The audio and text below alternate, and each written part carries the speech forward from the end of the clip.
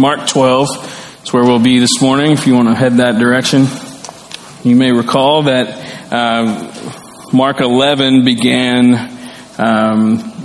the final week of Jesus' life before his crucifixion. Picked up with the triumphal entry into Jerusalem on Palm Sunday, and there was Monday, and then we spent a lot of time on Tuesday.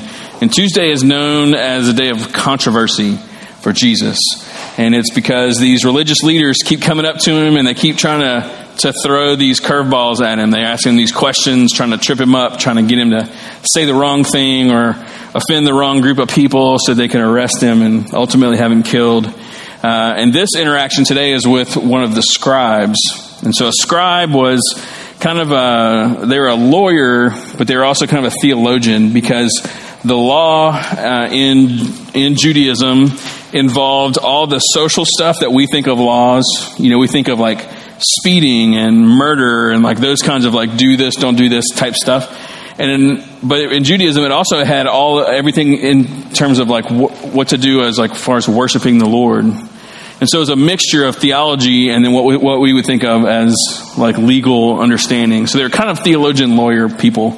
And one of them comes up to Jesus. He's been obviously watching everyone try to trip him up. He's been very impressed with his answers.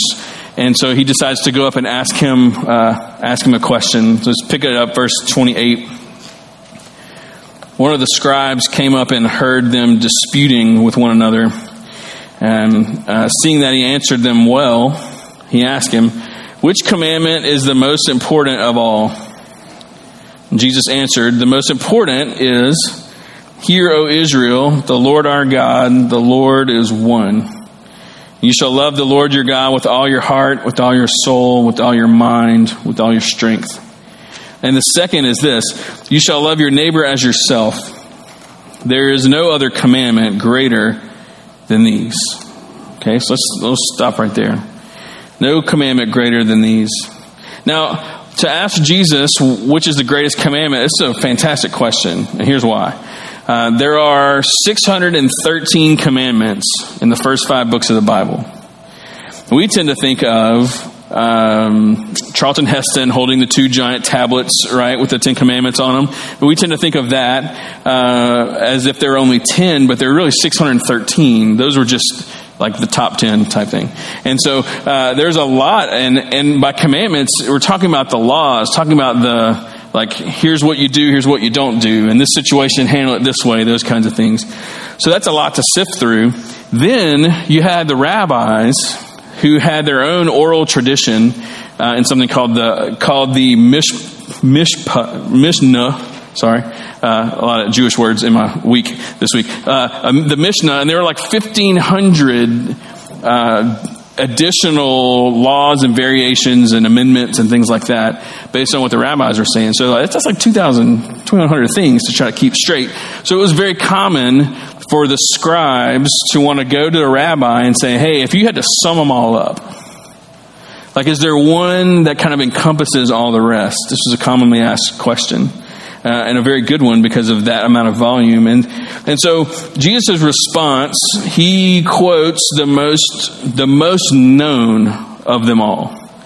It's found in Deuteronomy chapter 6. It's known as the Shema. And this prayer is prayed every morning and every evening.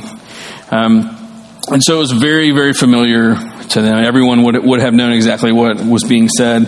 And so let's just walk through this for a few minutes, which if you're like, "Hey, wait, we did this recently." In August, I also went through this same text, but the Deuteronomy version of it. So look at verse 29. He says, "Hear, O Israel, the Lord our God, the Lord is one."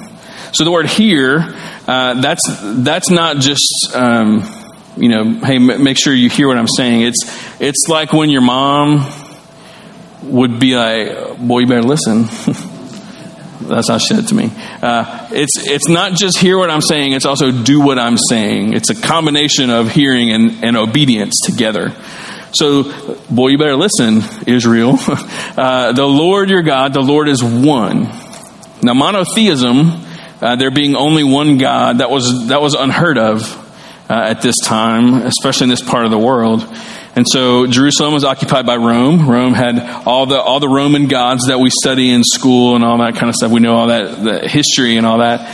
So polytheism was very common. Monotheism was unheard of. So Israel stood out among the other nations in that regard. They're like, well, why have one God when you can have 1,000 gods? And I say, why have 1,000? You can have one. That's way easier to keep up with, right? So they stood out among all the other nations in that regard. So there's only one God, and he has a very specific agenda that was quite different from the others. Verse 30. And you shall love the Lord your God with all your heart, with all your soul, with all your mind, with all your strength. The agenda of this one God is love. Now the other gods, there were other agenda. Now we know that they were fake, but within those mythologies, they were demanding very different things. This God is like, I want you to love me because I love you. This was radically different than everywhere else. God's like, I've called you to something different, and this is a reflection of His character. God is holy love, so what does He want? What does He want that relationship to look like? Love. And so the description of heart, soul, mind, strength, that's not talking about 4 different compartments of your life, or 4 different angles of your life. A part of what He's saying in having those 4 things is like, you're a complex mess of things, right? Great things, difficult things. There's a lot going on within you. So he says, love God, choose to be devoted to God with your heart. And by that, that word is talking about your thoughts, your emotions, our choices, our will, our decisions. That's the wellspring within us, and everything kind of stirs in here, and it works its way out of our lives from your heart. He's saying, choose to be devoted to God with all of your heart and all those things, all your thoughts, all your emotions, all your will, all that stuff. It says with all your soul, do the same thing. That's the soul is that immaterial part of you that will live forever. It's the Zoe life. It's the energy of God. It's all the things that pushes your passions and all the things about you that God loves so very much. He just wants to unleash into your life. All of those are designed to be things where we love God. He says to love God with your mind. That is exactly what you think it is. It's our understanding. It's our comprehension. It's our logic. That with in every way we're capable of understanding who God is, we have to pursue that. That we are to give ourselves to Him holistically in that way. And with all your strength, that's like our physical body, yes. But it's also what with that physical body, what do you do? So if with your physical body you're pouring yourself into a career, then that is to be a loving expression to God. If with your physical body you are a parent, you are to parent with that is to be a loving expression to God. If you're a student, if you are, anything that you're doing, and what is happening here is not so much, like I said, it's not a formula. It's not let me make sure all the boxes are checked.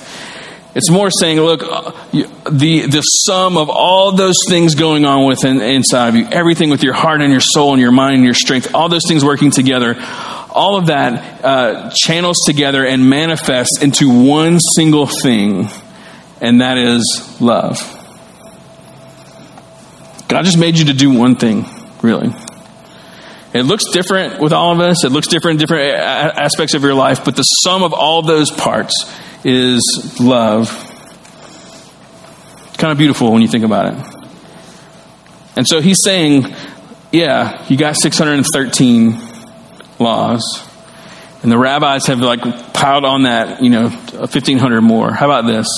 How about you recognize that all of those laws are just expressions of this one big thing.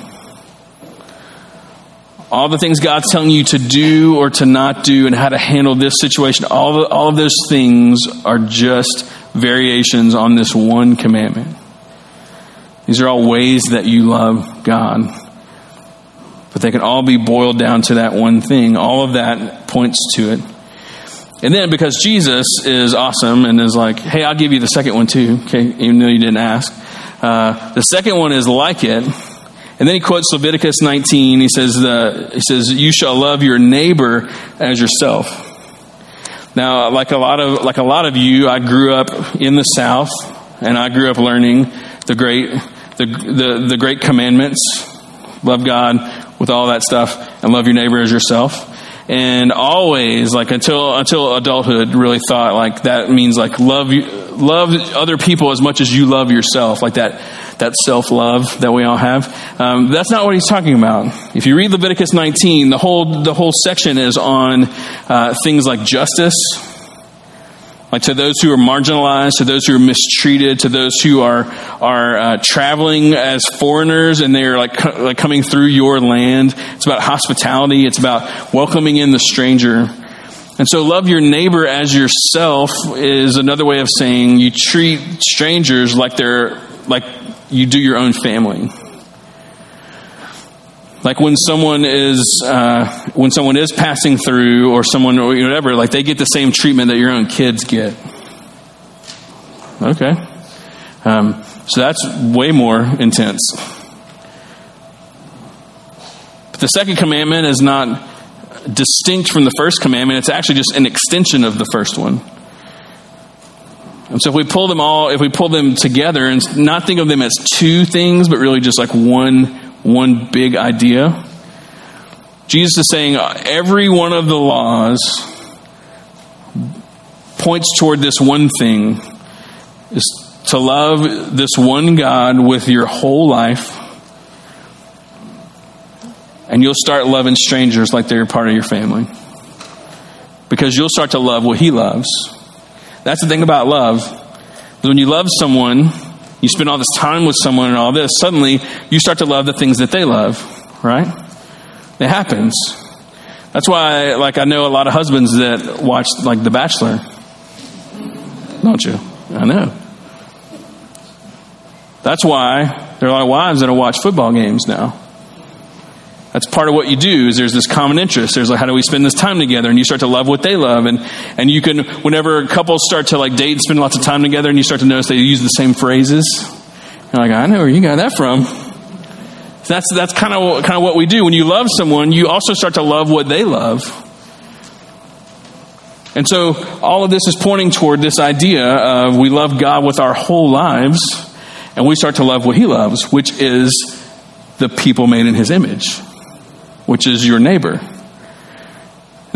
Your neighbor is the person you're sitting next to. It's also the person the people that live around you. It's also people that work around you. It's really whoever's in close proximity to you at any given moment. So, he says, you want to know the summary of the law? That's what it is. So, everything else on Tuesday, every time that Jesus has answered something, it's been met with great distress. Let's look at how the scribe reacts to what Jesus says. Verse 32. The scribe says to him, you are right, teacher. You have truly said that he is one, and there's no other beside him. And to love him with all the heart, with all the understanding, with all the strength, and to love one's neighbor as oneself is much more than all whole burnt offerings and sacrifices. Now, he just added something in there. Did you catch it? He summarizes what Jesus says about loving God and loving neighbor. He's agrees and he says, look at the end of verse 33. He says, yes, those things are much more than all whole burnt offerings and sacrifices. Jesus didn't say that part. The scribe said that. The scribe has picked up on something. They're standing in the temple, and it's Tuesday of Passover week. People everywhere buying and selling sacrificial animals for Passover. Jesus at one point had disrupted the rhythm of all that stuff. That's what's going on. There's all this tension that's there because Jesus is trying to show them, hey, you have structured your whole life and your entire life incorrectly. And this scribe picks up on it, and he's like, oh, loving God is it's more than these burnt offerings and sacrifices. Like it's more than what is going on in this Temple Mount at the time. There's more happening here. And see, the religious leaders, they wanted the temple to be the focal point. They had created a system where the temple was the focal point. That gave them power, it gave them control. And here's Jesus coming in and disrupting it and saying, no, you're getting it all wrong. This is supposed to be a house of prayer. Remember that sermon, maybe? So you're getting this all wrong. And this scribe comes in and he agrees with them. And he's like, okay, I see what you're saying. This is where the tension comes in. Jesus hasn't said anything controversial yet. Now it's the scribe. He's the one that starts to agree with him. Says, we've been getting this wrong. And that's a pattern that we have to grab onto as we're studying through the scriptures here, is that the temple had become the focal point. The temple was supposed to point people to God, and yet that had become the focus. The burnt offerings and sacrifices were supposed to be expressions of love, but they had become the focal point themselves. It's another one of those patterns that we see of focus on creation instead of the creator, of the gift instead of the giver. That's what idolatry does, is it takes the focus off of God and puts it onto something tangible. And that's the real pattern that we have to look at here is the fact that these tangible things like burnt offerings and sacrifices, it's so much easier because across the board as humans, we would much rather deal with rules than we would relationships. Because rules are super easy compared to relationships. Rules are just like, okay, this is what the law is. I either obey it or I disobey it. And I know that's like in our day and age, there's a lot of controversy and interpretation and all that kind of stuff. So just put that aside for a second. Let's just be real, like basic rules around your house, rules around your school growing up, like those kind of things. Like this is what the rule is. You either obeyed it or you disobeyed it. That's an easy to navigate system, and it puts you in control of things. So if let's say that you broke the rule, let's say that you were speeding in the school zone, and the cop gave you the ticket, you're like, well, I broke the rule, I have to pay the fine and do the court thing and all that stuff. Like, we could comprehend that. I broke the law, I got to pay the consequences. Or maybe you're like, I've never gotten a ticket and never been in an accident, and my insurance company rewards me because I have Allstate or whatever it might be. Maybe that's the way we go. But we understand reward and we understand punishment because we understand rules. And it puts us in control. That's why we get so mad when things happen to us and we are out of control. That's where anger comes from. Is like something happens and you weren't able to control it. But that's a much better system when compared to relationships, because relationships are really hard. Relationships take time, and patience, and grace, and give and take, It's much easier if you just know the rules. There's there's a scene in the movie called The Breakup. Remember that movie with Vince Vaughn and Jennifer Aniston, and they're having this fight, and spoiler alert, they break up, and they're having this fight, and it's about doing the dishes, and he's like, you want me to do the dishes? Fine, I'll do the dishes. And she's like, no, I want you to want to do the dishes. He's like, why would I want to do dishes? That doesn't make any sense. Like, and how many times have you found yourself, especially all you married couples, in that situation where one of you says to the other one, just tell me what to do, tell me what to say, I'll do it, I'll say it, whatever. Like, you show me what the rules are, Show me what the boundaries are here. I don't know how to navigate this relational minefield, but I know how to disobey or obey. We're going to want those rules because they're easier, but it doesn't mean that they're better. Relationships are hard. They're hard enough with your family and your friends, much less when you look at this commandment to love your neighbor. Like, what about your really difficult neighbor? What about the people in close proximity to you that drive you crazy? What about the ones who they think super differently than you do? They behave super differently than you do. They vote really differently than you do. There's just something there. How am I supposed to love my neighbor in that regard? It's hard. And then when you look at commandment 1, how are you supposed to love a God that you've not seen, that you've not hugged, that you can't read his facial expressions or hear the tone in his voice? Like how in the world is that supposed to happen? Relationships are hard. Rules are much easier. The guys running the temple, they had gravitated toward that because it's much easier to control people and to control yourself when you're just trying to keep a bunch of rules. And God's saying, no. That's not who my people are. We're relational because God is relational. But the reason why rules seem easy and relationships seem hard is because we've been trained in the wrong kingdom. We've been told that love looks a certain way, and then we try to project that onto God, and we don't really know how to do it. And that's why Jesus responds to the scribe the way that he does. Look at his response to him in verse 34. When Jesus saw that he answered wisely, he said to him, "You are not far from the kingdom of God."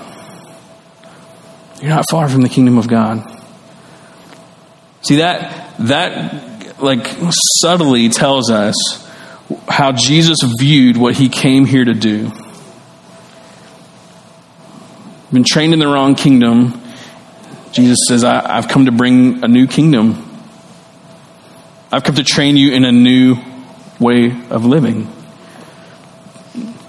That's why when he quotes the Shema, he quotes the most famous and known prayer in all of Judaism. Not to say I'm doing. He's not saying I'm doing this new thing. He said I'm actually come to take this prayer that you pray every single day, and I'm here to make it possible for you. I'm here to bring that prayer within reach. You're not far from the kingdom of God.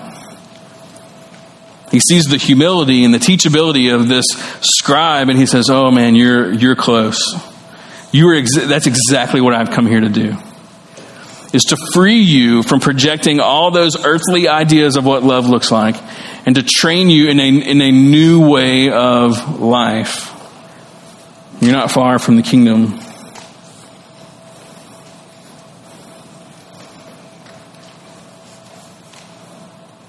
I also wondered this week if when he says you're not far from the kingdom, if he's also thinking in linear time, because it's Tuesday. And does Jesus somehow, through the intuition of the Spirit, knowing the timeline of the Passover, does he know, well, it's Tuesday. On Thursday night, I'm going to be arrested. And on Friday, I'm going to be killed. And on Sunday, I'm going to rise from the dead. Maybe that's also what he means when he says, you're not far. Like you're not far in heart because of your humility. You're also not far in time because that whole new kingdom is about to become real for you. This prayer that you pray every morning and every night that has been so far beyond your grasp is now going to be made a real possibility for you. You're not far. You're not far. But that's what Jesus has come to do for us. Look at the end of verse 34. And after that, no one dared to ask him any more questions. And I can't help but wonder if that's because he had, like, over and over and over again, he had been deconstructing this idolatry of the temple and this following of the rules and reconstructing what it means to truly be the people of God. If he had done that so much, that finally, everyone listening, they had finally looked in the mirror enough times. Maybe they started to get it, or maybe they just had enough and were like, we got to kill this dude. This just isn't a good tactic, who knows? But they quit questioning him. And that pattern of Jesus deconstructing and reconstructing What a beautiful rhythm of ministry that Jesus brings to the table. Like that's what he's constantly doing. He says, you've been taught this, but what I've come to teach you is this. You've been trained in this kingdom to think this way, but I've come to tell you the truth. And the truth will bring freedom to your life.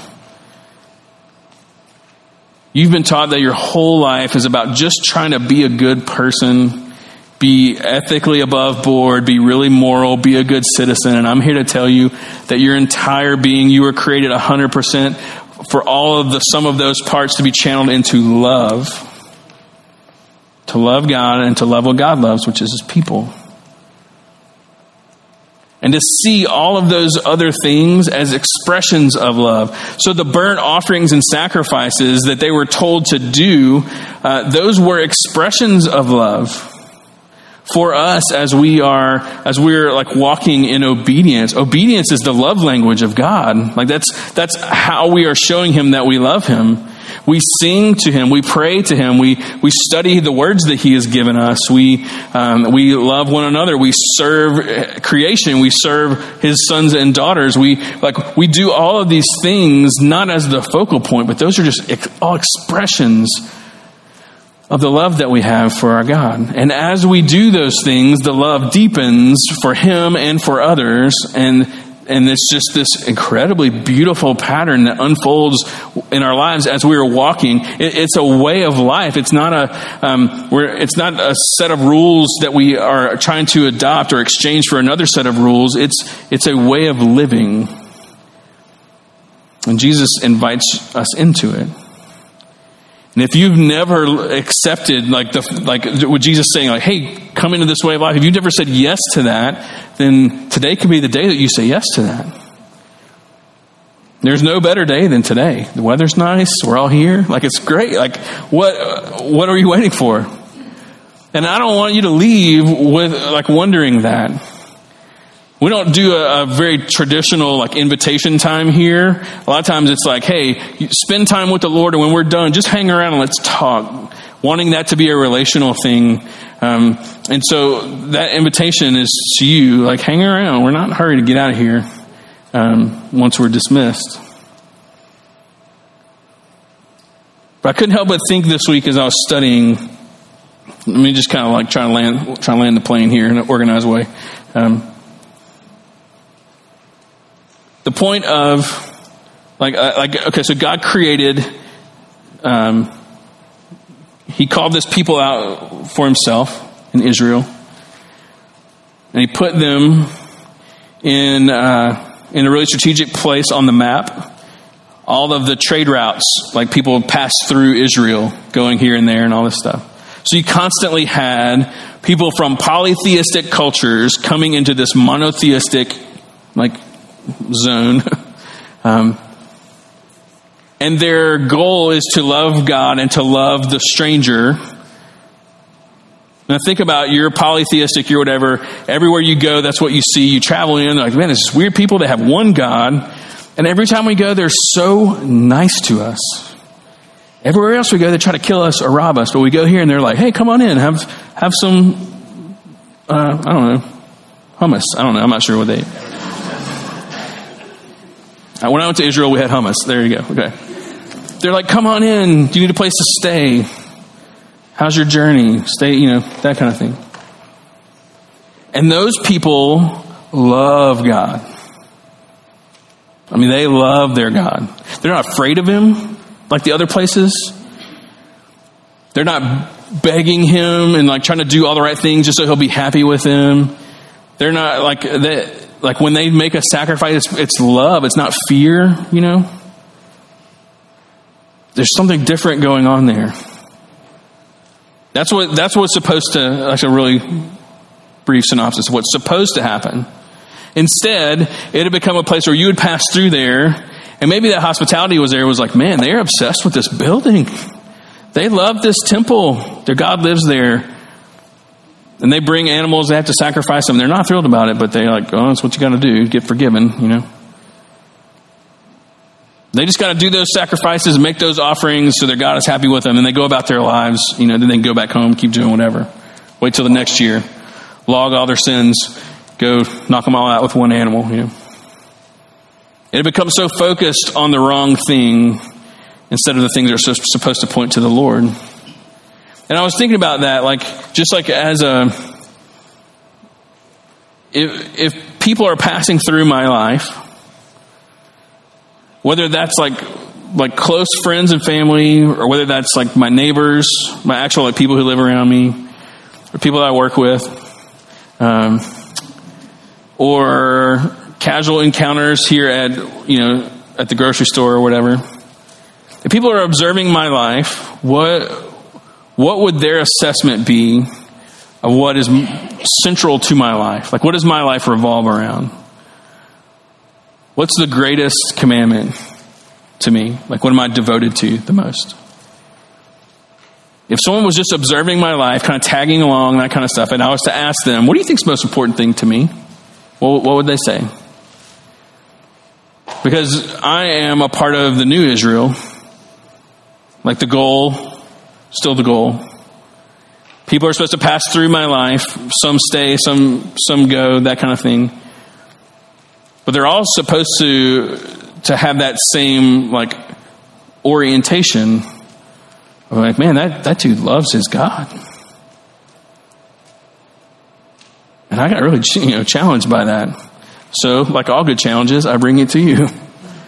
Think about your life. Like, would you be willing this week to sit down with the Lord and ask him that?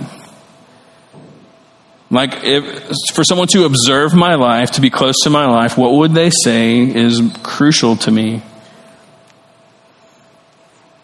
I couldn't help but think about our families. Like, parents, if we were to ask your kids, hey, what are the priorities of your home? What would they tell you? They're pretty honest. I think it's important, I think that's an important thing. Because here are these religious leaders who had been getting it wrong and been leading others to get it wrong. Jesus comes in and says, hey, I'm going to deconstruct all this. Do you want me to reconstruct it? And a lot of them said no, but this dude said yes. Please reconstruct it. Like the first song we sang, build my life, I don't want rules to follow. I want a relationship. And even if it's difficult, let's do this. Let's redefine it for me. I want my life, and I bet you want your life to be one where that is the theme that people are saying at our funerals. So I can say a lot about her, but I'll tell you the most important thing is she loved the Lord. I'll tell you one thing about that guy. Jesus was his first love.